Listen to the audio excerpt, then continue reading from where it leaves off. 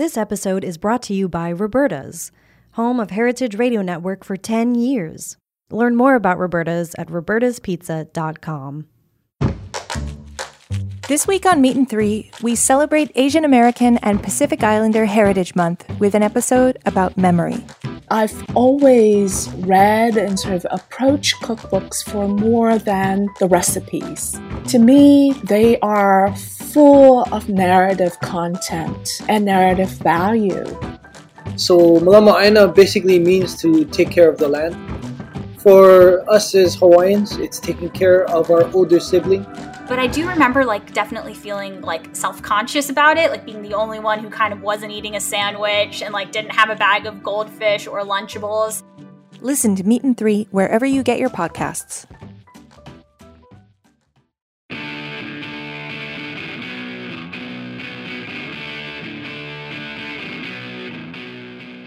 This is What Doesn't Kill You Food Industry Insights. I'm your host, Katie Kiefer, and today we're going to have a very interesting discussion about water, a discussion that I barely understood in formulating the questions. So my guest, who is Steve Suppan, who works, is a policy analyst at the Institute for Agriculture and Trade Policy, where he has been since 1994. Steve's work is divided into three coordinated parts: research, policy advocacy, and participation in coalition activities. And much of that work has been related to trade policy, which is why he is our guest today. He's going to be helping us to understand this sort of new world of water markets. Anyway, he does things like explain U.S. agricultural, biotechnology regulation, and food safety policy to governmental and non-governmental organizations in about 35 countries. Whoa, Steve! So from 2000 to 2004, he represented Consumers International at meetings of the Codex Alimentarius Commission, which is the international food standards body, a very important body indeed. And in 2008, during the Wall Street bankruptcies and the global food price crisis, he began to study the relation between commodity price movements and market deregulation. And in 2010, Steve submitted the first of many regulatory comment letters about rules proposed by the U.S. Commodity Futures Trading Commission. And since 2010, Steve has represented the IATP at usually weekly meetings of Americans for Financial Reform. So welcome, Steve. And I'm sorry I couldn't give the whole bio, or we would have spent the entire show reading your bio. I mean, you are a man of many parts. And then on top of that, your college degree was in philosophy or something. I mean, talk about a Renaissance man. Well, I mean, it's been a long time, and there's a lot of learning by doing. But yes, sure. Since the 2008 Wall Street bankruptcies, I've been working on commodity market regulation. Right, and so this Waters futures contract the Chicago Mercantile Exchange put out was, it caught my eye because it's the first ever water futures contract. Right, and that's what caused me to contact you, because you published an article about it in the IATP, newsletter in March. In case people want to see this, they should know that I forget the date in March it was, but it's called Futurizing Water Prices, and it has a subtitle. And so, and that's what really caught my eye, because the whole idea of trading water on the futures market scared the bejesus out of me. So first, Steve, if you don't mind, I'm going to ask you to roll back for a second and just give people a little thumbprint of the article. You started to say something about, this first contract that came up in March, right? Or January? And then you wrote about it in March? It started to trade in January. Yeah. So what does that mean, actually? What are we talking about when we talk about trading water on a futures market? What does that mean? Well, so first you have to understand that futures markets, or derivatives markets in general, trade on the basis of an underlying asset. And in this case, the underlying asset is a price index of water sales in four subterranean water basins in California, and then the surface water market. And so a company in London, Bayleys Water, composed this price index looking at sales of water over X number of years, and I don't know how many years off the top of my head. And so they proposed to the Chicago Mercantile Exchange that water prices could be of interest to investors who are not themselves water users, as well as commercial water users, for the purpose of figuring out what price should I be paying for water 6 months from now, for example. Well, but do people's water rates, like, okay, I have my own well, so and in New York City, I didn't pay for water. But I know that people in, small towns, I know, like, for instance, in my small town in Wakefield, Rhode Island, people do pay a monthly water bill to the Suez Water Company, which that's another story. But anyway, they're not allowed to jack those prices up and down and left and right and sideways, are they? I mean, don't they have to pretty much stick with a rate at least for a year, and then there'll be a rate increase because, somebody's pipe blew up or, the pump failed or something like that? I mean, the water market isn't that volatile right now. Like, the way people pay for water right now is not that volatile, is it? Well, it depends what part of the country you're in. Really? Because right now in the western part of the United States, water rights have been separated from land rights. Historically, water rights were attached with land rights. So if you bought a piece of land, you had the right to use, the streams or the wells or whatever what ran through that. Well, because of this huge water use in the West, especially to develop cities really in the middle of water scarce areas. I mean, Phoenix, Los Angeles, and so on and so forth. You have the development of a water sales market on the basis of water transfer rights in legal compacts. And, with the onset of longer droughts, more severe droughts, what is now in California a year-round fire season. Yeah. There is, interest in trying to, on the one hand, anticipate water prices, and on the other hand, transfer water from rural areas to urban areas. And so this is where another article in the New York Times in December caught my eye, where a hedge fund had bought up water rights along the Colorado River to be able to transfer water from the Colorado River to Phoenix, to some suburbs around Phoenix. Right. Like they were developing, I think I kind of remember this, they were developing new, housing tracts or housing development projects, and they needed to bring water into those places. And so they purchased that water so they could run a pipeline from the Colorado River Basin or wherever it is, into that particular tract of land. Is that right? Correct. But I wanted to a little. We're jumping a little bit ahead, but I want to kind of nail down like the whole first right of usage, and the water laws are very arcane, especially out in the West, right? And so, how much has that changed? You just alluded to the idea that it's now easier for people to buy water rights than to go through what traditionally was, if you bought land, then you had first refusal of the water, and then the next person was able to get some sort of right to it. You know what I mean? Like it was kind of like a first come, first serve. If you owned it, you owned the water, and then people had to deal with you. And somehow those laws have not been upgraded particularly substantially since the 19th century, if I'm not mistaken. Well, the water compacts in Western states work pretty well as long as everybody, maintained a reasonable use of water. There's actually a legal doctrine. I'm not a water policy expert or a water lawyer, but I've just done some reading in the water law.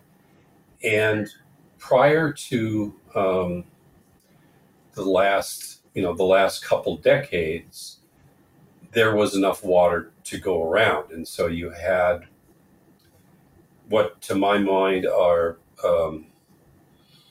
somewhat certainly unreasonable uses of water from a agronomic viewpoint, because most water use is irrigated water for agriculture, and a lot of the crops were grown in semi-desert conditions. So rather than growing crops where there would be less water dependence, less irrigation dependence, where you would have more regular rainwater precipitation, they depended overwhelmingly on irrigated water, and some of it traveling distance or from very, very deep wells, and these wells, the aquifers, were being drained at a rate greater than what could be replenished by rain, and so you had this declining water cycle, and that became scarcity provided, so to speak, a motive for the claim to be able to manage water better if you could just determine the right price for water. Okay. And so that's what the various versions of water markets, I think. Oh, shucks. I know more about in the United States, but apparently there are some water markets in other parts of the world that are likewise water scarce.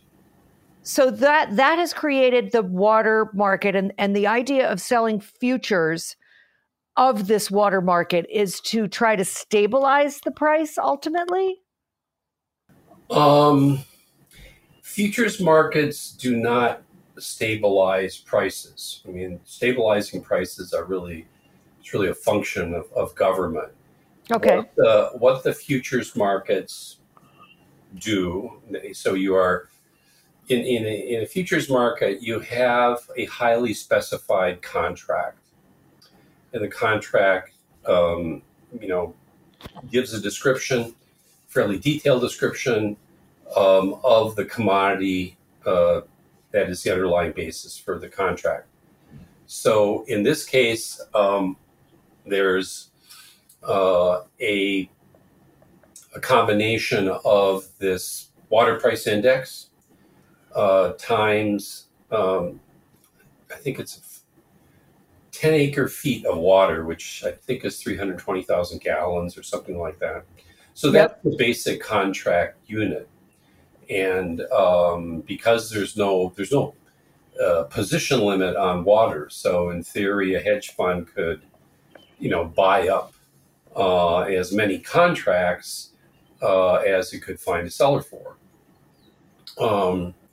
The way that this particular contract works, it's described in 19 pages. And it's 19 pages where the Chicago Mercantile Exchange is self-certifying that it is in compliance with all the rules of the Commodity Futures Trading Commission. And I was surprised that it was a self-certified contract, because as far as I knew, it was a novel contract.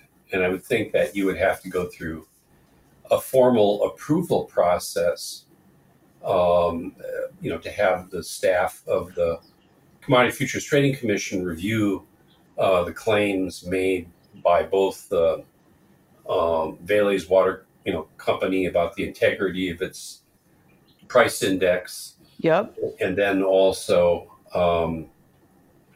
whether the contract as described actually was consistent with the CFTC rules, or what they call also the core principles, or whether the contract could be susceptible to market manipulation.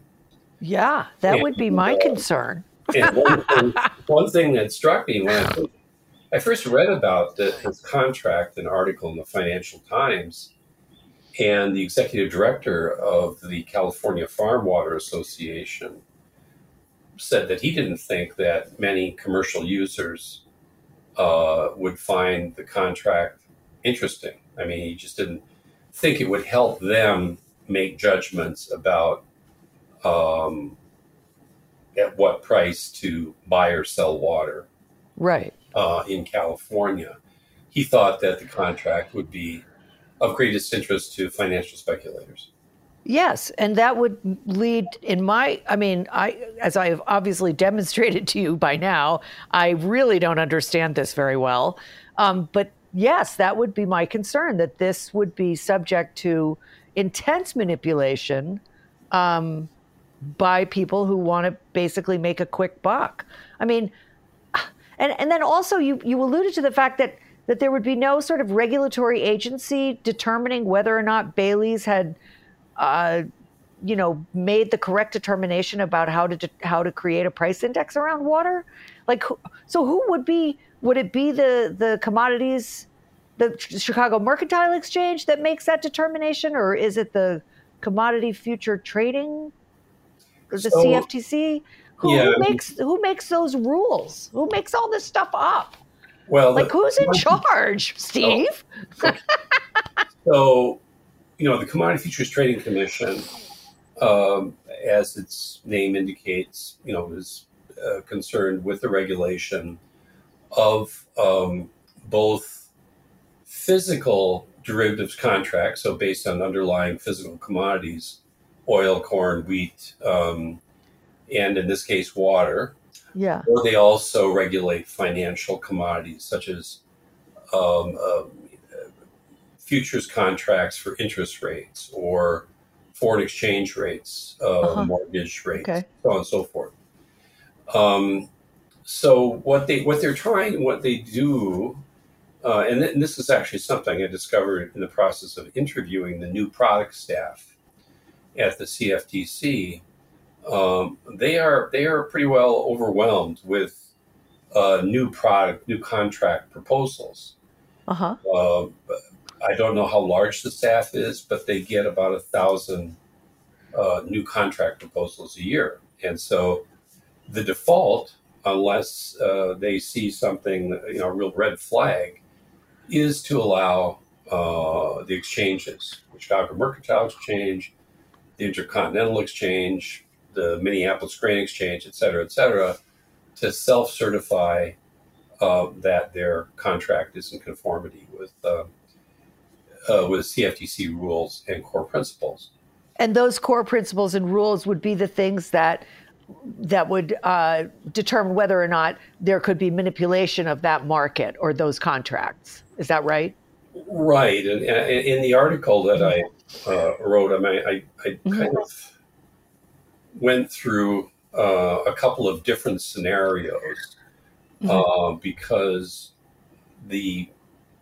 both the staff, like this executive director of the California Water Association, did not feel that the contract would be of great interest to commercial users.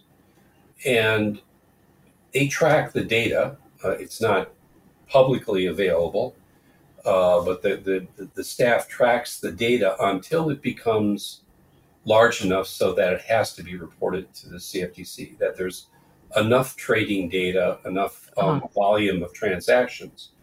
But at this point, there have been relatively few trades made, in this contract using this index, which indicates to them that the commercial water users are, relying on their own pricing models for negotiating water sales in California.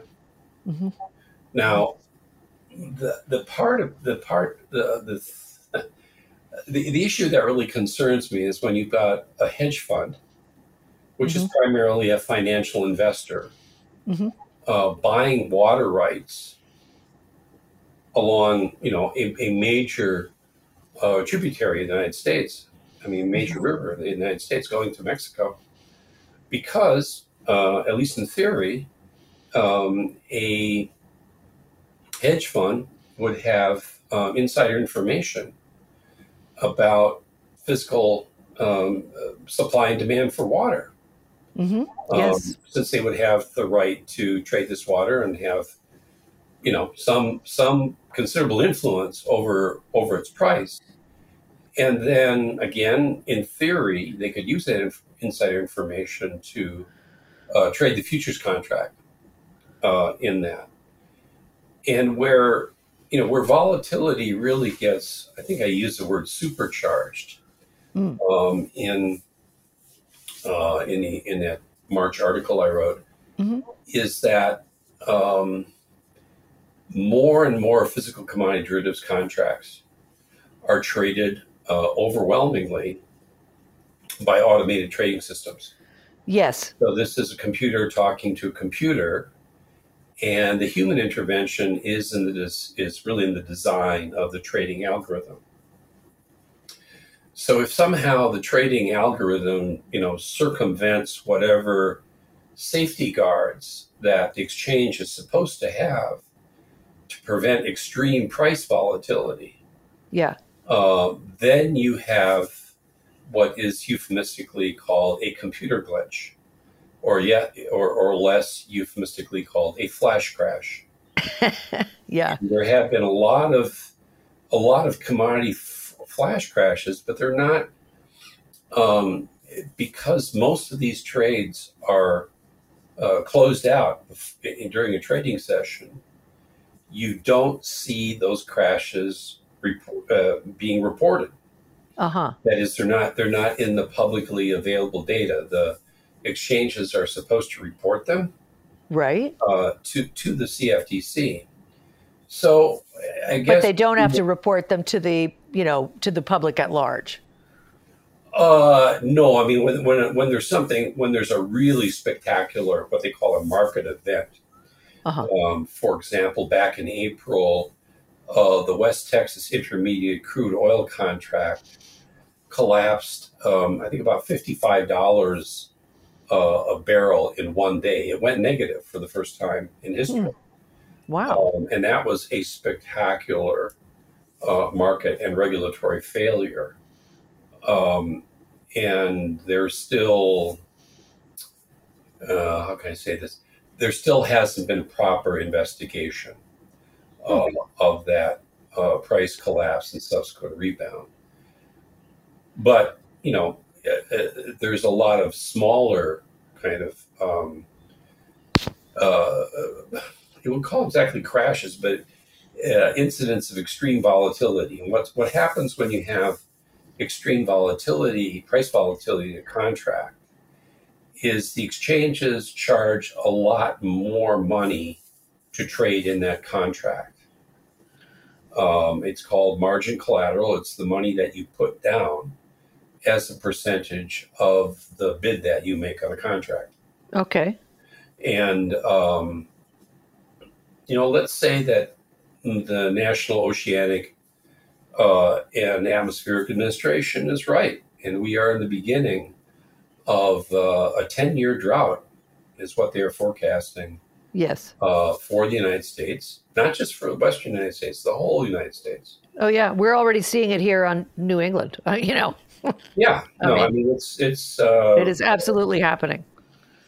It's happening, and you're going to have more pressure for these physical water sales. And if it's, let's just say a really large farming organization bidding against the hedge fund, it's not really a competitive bid because, hedge funds have much deeper pockets than even your largest corporate farm. Like a Tyson, for instance. Well, Not that they. that's not a corporate farm, although Oh, they. well, that's right. They're not a commodity trade. But say it's Archer Daniel Midland, right? Or Cargill. They grow a lot of grain. That's what I think of when you talk about like a large industrial. As far as I know, they're not, speculating on water, but it does, the a contract that maybe fails the first year. The exchanges, they've already got the computer program set up. It doesn't cost them a lot to trade a program. And so a contract can fail. Can fail economically.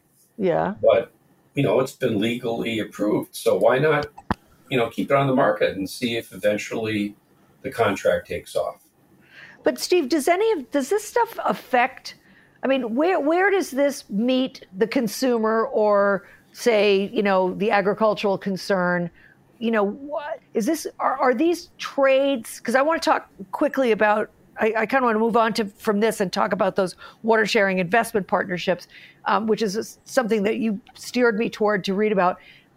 But are these, future contracts, do they ultimately have an impact on the prices that consumers are going to pay or farmers are going to pay in the coming years? That's to me what sort of scares me about this kind of speculation in something that is so fundamentally essential to all life form. That somebody is making a buck on this, but not really thinking through whether or not this is going to have an impact on how we grow our food or how expensive food is going to become. For example, if we have to short people on water, or there's not enough water for farms, there's not enough irrigation, where is that? Where does all this stuff end up? Because I get that somebody is going to make money on it, but I'm trying to figure out whether this is all just pieces of paper being traded electronically at lightning speed, or whether this is really going to, where the rubber is going to meet the road for you and me, right? And ratepayers around the country. Well, I can tell you what the market theory says. Okay. That the trading in futures prices, trading of futures contracts, and there's contracts that are traded off exchange called over the counter that were extremely influential in the 2008-2009 market blow up. I don't want to get into too much detail, but the theory is that a properly regulated futures market is supposed to result in a contract where the benchmark price in futures is supposed to result by the end of the contract. And the benchmark price is supposed to guide the physical trading of commodities. So, for example, if you have an oil contract or a corn contract. Yeah, let's talk about corn, because that was a place where I know it had a big impact. The futures market had a huge impact on livestock farming, for example. Well, yeah, okay. So you have, you've got this commodity that is perhaps the most widely traded grain contract in the world. Mm-hmm. And it has the commodity has, uses for feed, for starch, for bioenergy. There's a lot of different uses. Absolutely. High fructose corn syrup. Yeah, absolutely. Okay. Right. So if the price of that commodity is so volatile that a commercial user of the commodity will say, I honestly don't know what, this market doesn't make any sense to me. Mm-hmm. Because the price really doesn't have much to do with market fundamentals, supply, demand, logistics. There's, weather events. Sure. But because usually they're able to sort of factor those into the price. And then at that point, when the price is too volatile to be explained, they will just exit the market, the futures market, and take their chances on the cash market.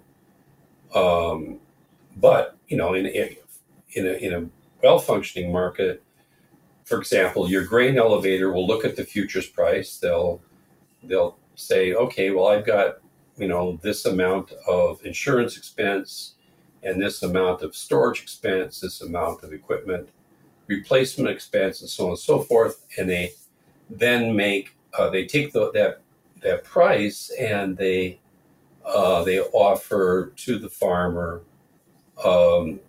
X price for forward contracting the farmer's production. So the farmer will need to say, I'm going to forward contract half of my corn harvest because I need the money now. Yeah. For operational, expenses, maybe even living expenses if they don't have an off-farm job. And I'm going to lock in a price so that, so I got my expenses covered, and then I'll take the rest of my harvest and hope that in the interim 6 months or whatever, 8 months, the price will increase, and I'll be able to make some money on a higher price. But if the futures price is not reliable, doesn't set a reliable benchmark, then then the market goes to hell in a handbasket. Now, with the water contract,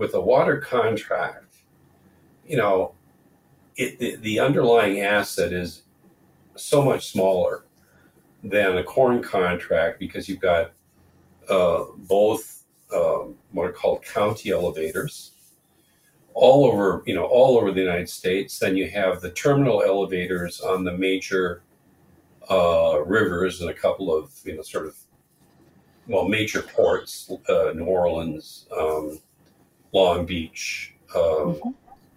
Trying to remember the other major ones, Duluth, and there,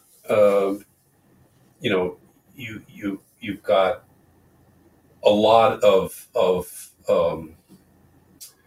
commodity that can form the underlying basis. But with this water contract, I know it's a lot of water use for California, but compared to water use in the United States, it's not that much water. It's not that much water for sale. Mm-hmm. So, let's say, for example, that the Valleys Water in London said, okay, well, we've got this California water price index, and now we're going to have a Texas water price index, and we're going to link these two price indexes through the magic financial engineering. Well, now you've got a larger market, right?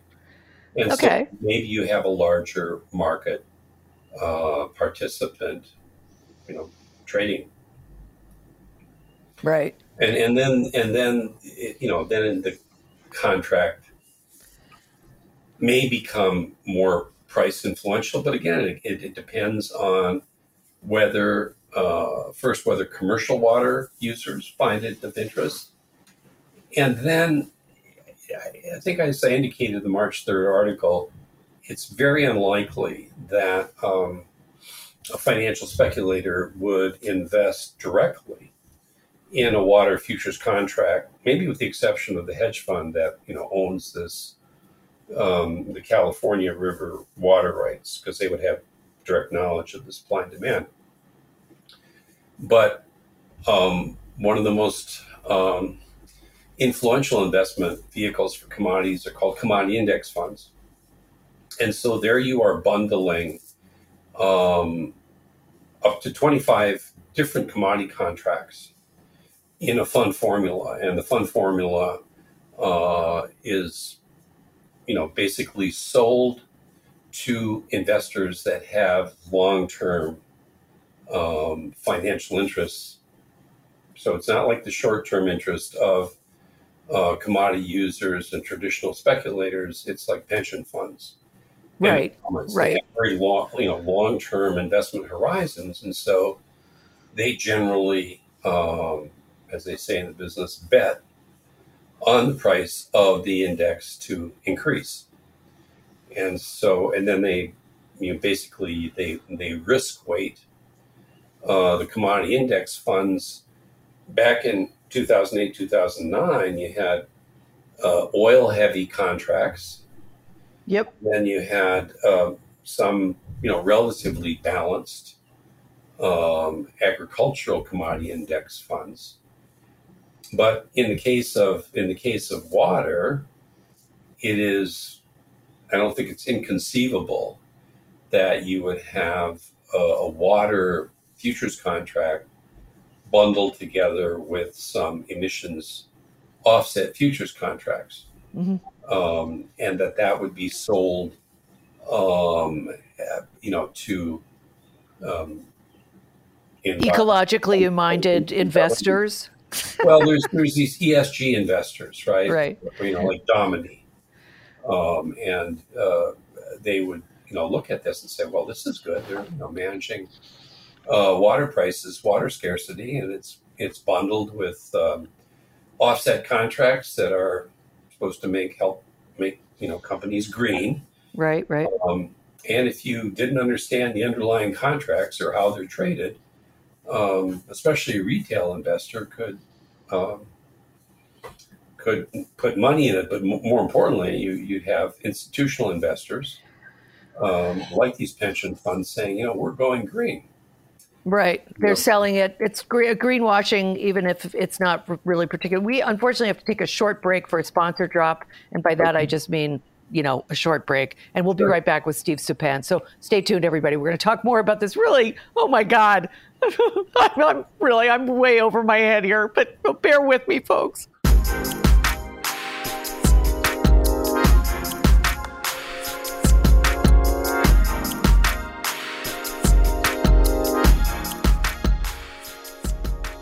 This episode is brought to you by Roberta's, home of Heritage Radio Network for 10 years.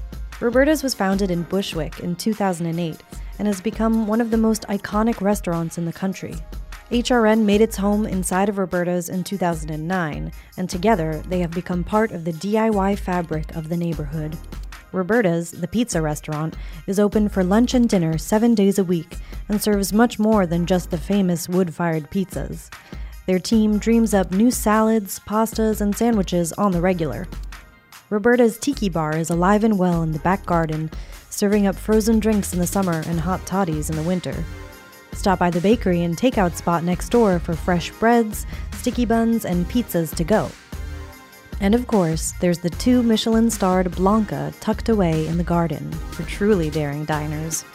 But Roberta's also extends beyond Bushwick, with multiple locations in New York City and now in Los Angeles. You can also find their frozen pies in grocery stores around the country. The spirit of Roberta's, like Heritage Radio Network, is everywhere. Here's to many more years of pizza-powered radio. Learn more about Roberta's at robertaspizza.com.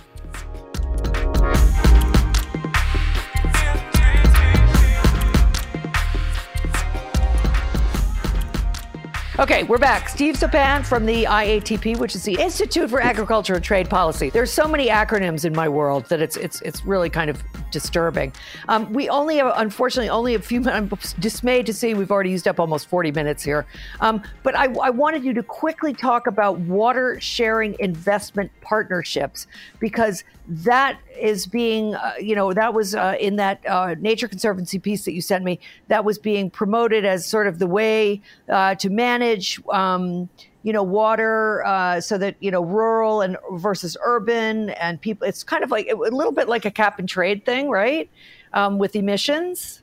Speaking of, that sort of green technology or green type of investment. So you're going to say, well, you have a lot of water, in this rural area, but we really need some more water here over in the city. So you're going to, we're going to trade, or we're going to buy that water from you. I mean, the whole thing of buying water is just, there's something very wrong with this fundamentally to me.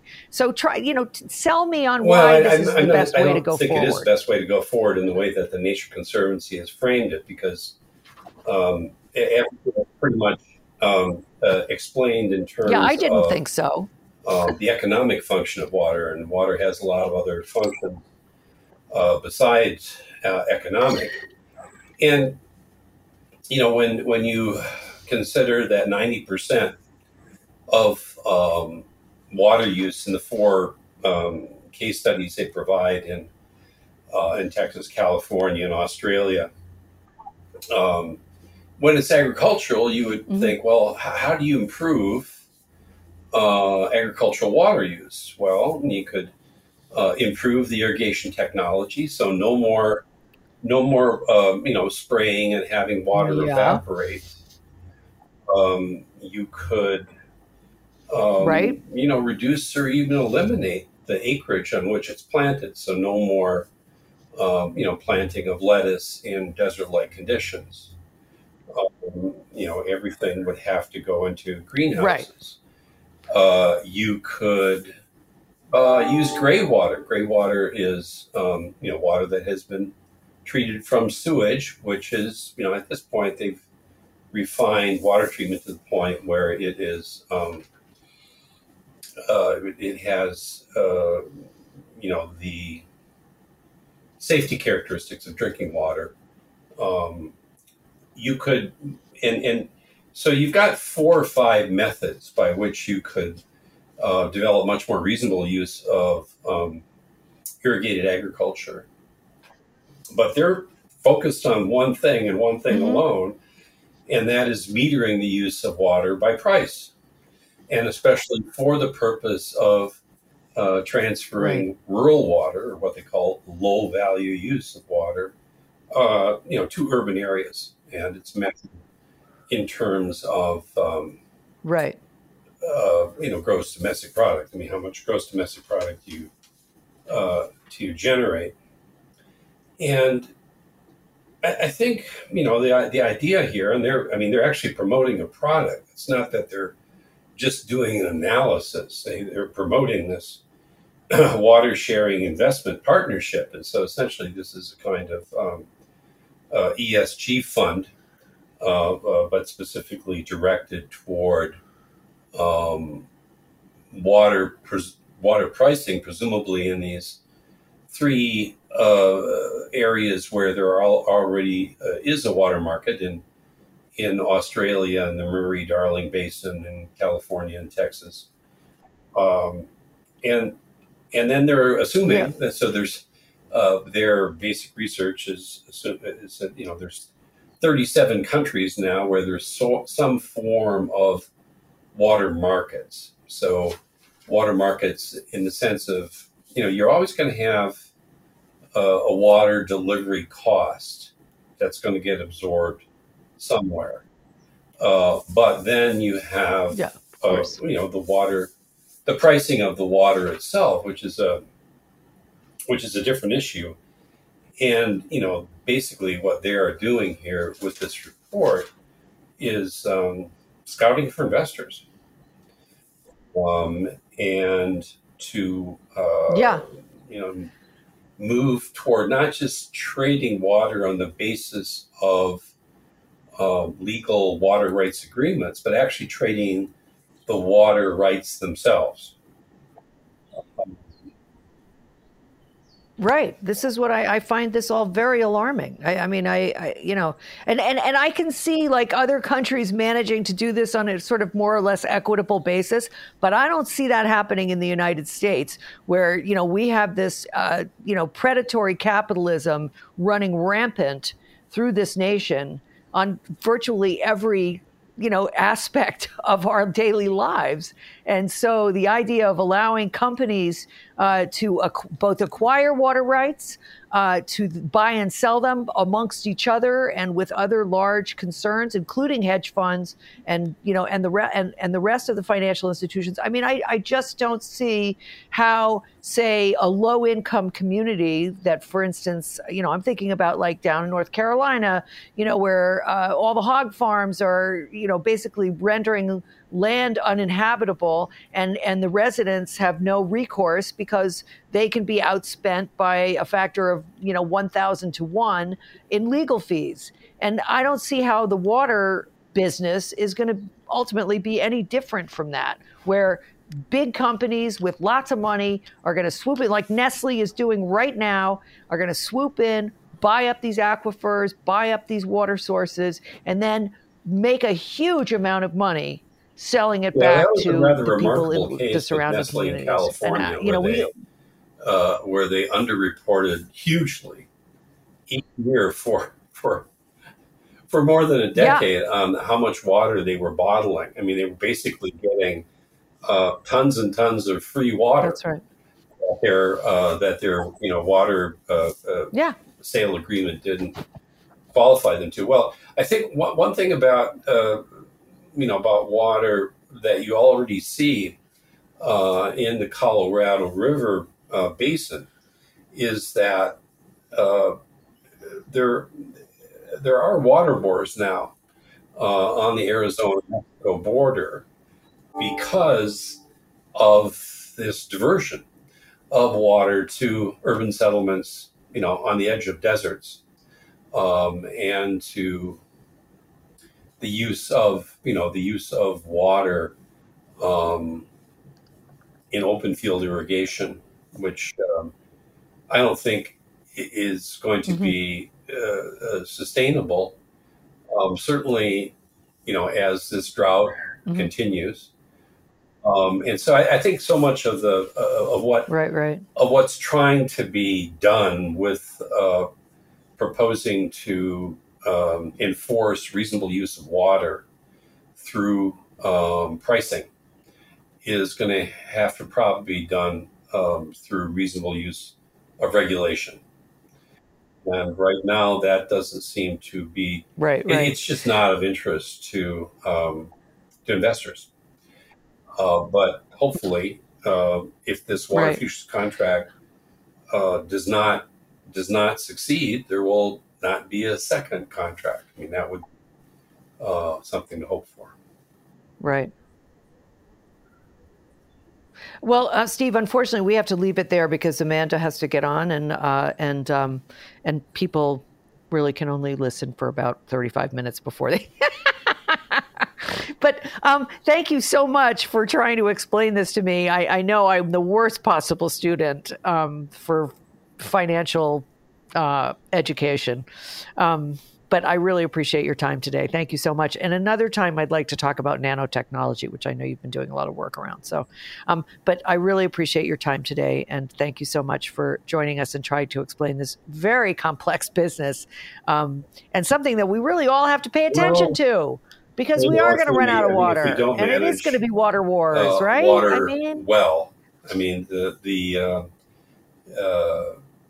Especially if our aquifers are not being replenished at the rate that we're using them. That's what's going to drive water crises. Yeah. And it's not just going to be here. It's going to be in other countries. And we didn't get to talk about water grabbing versus land grabbing, but I see that happening down the road with this as well. So anyway, that'll be another show. Steve, thank you so much today. Thank you to my sponsor. And thank you, Amanda, as always, for your patience with with my show. And see you next week, folks. We'll be talking more about more things like water. So long for now.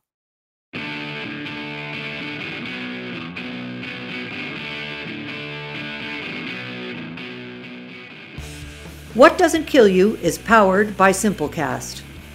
Thanks for listening to Heritage Radio Network, food radio supported by you. For our freshest content, subscribe to our newsletter. Enter your email at the bottom of our website, heritageradionetwork.org. Connect with us on Instagram and Twitter at @heritage_radio. You can also find us at facebook.com/Heritage Radio Network. Heritage Radio Network is a nonprofit organization driving conversations to make the world a better, fairer, more delicious place. And we couldn't do it without support from listeners like you. Want to be a part of the food world's most innovative community? Subscribe to the shows you like, tell your friends, and please join the HRN family by becoming a member. Just click on the beating heart at the top right of our homepage. Thanks for listening.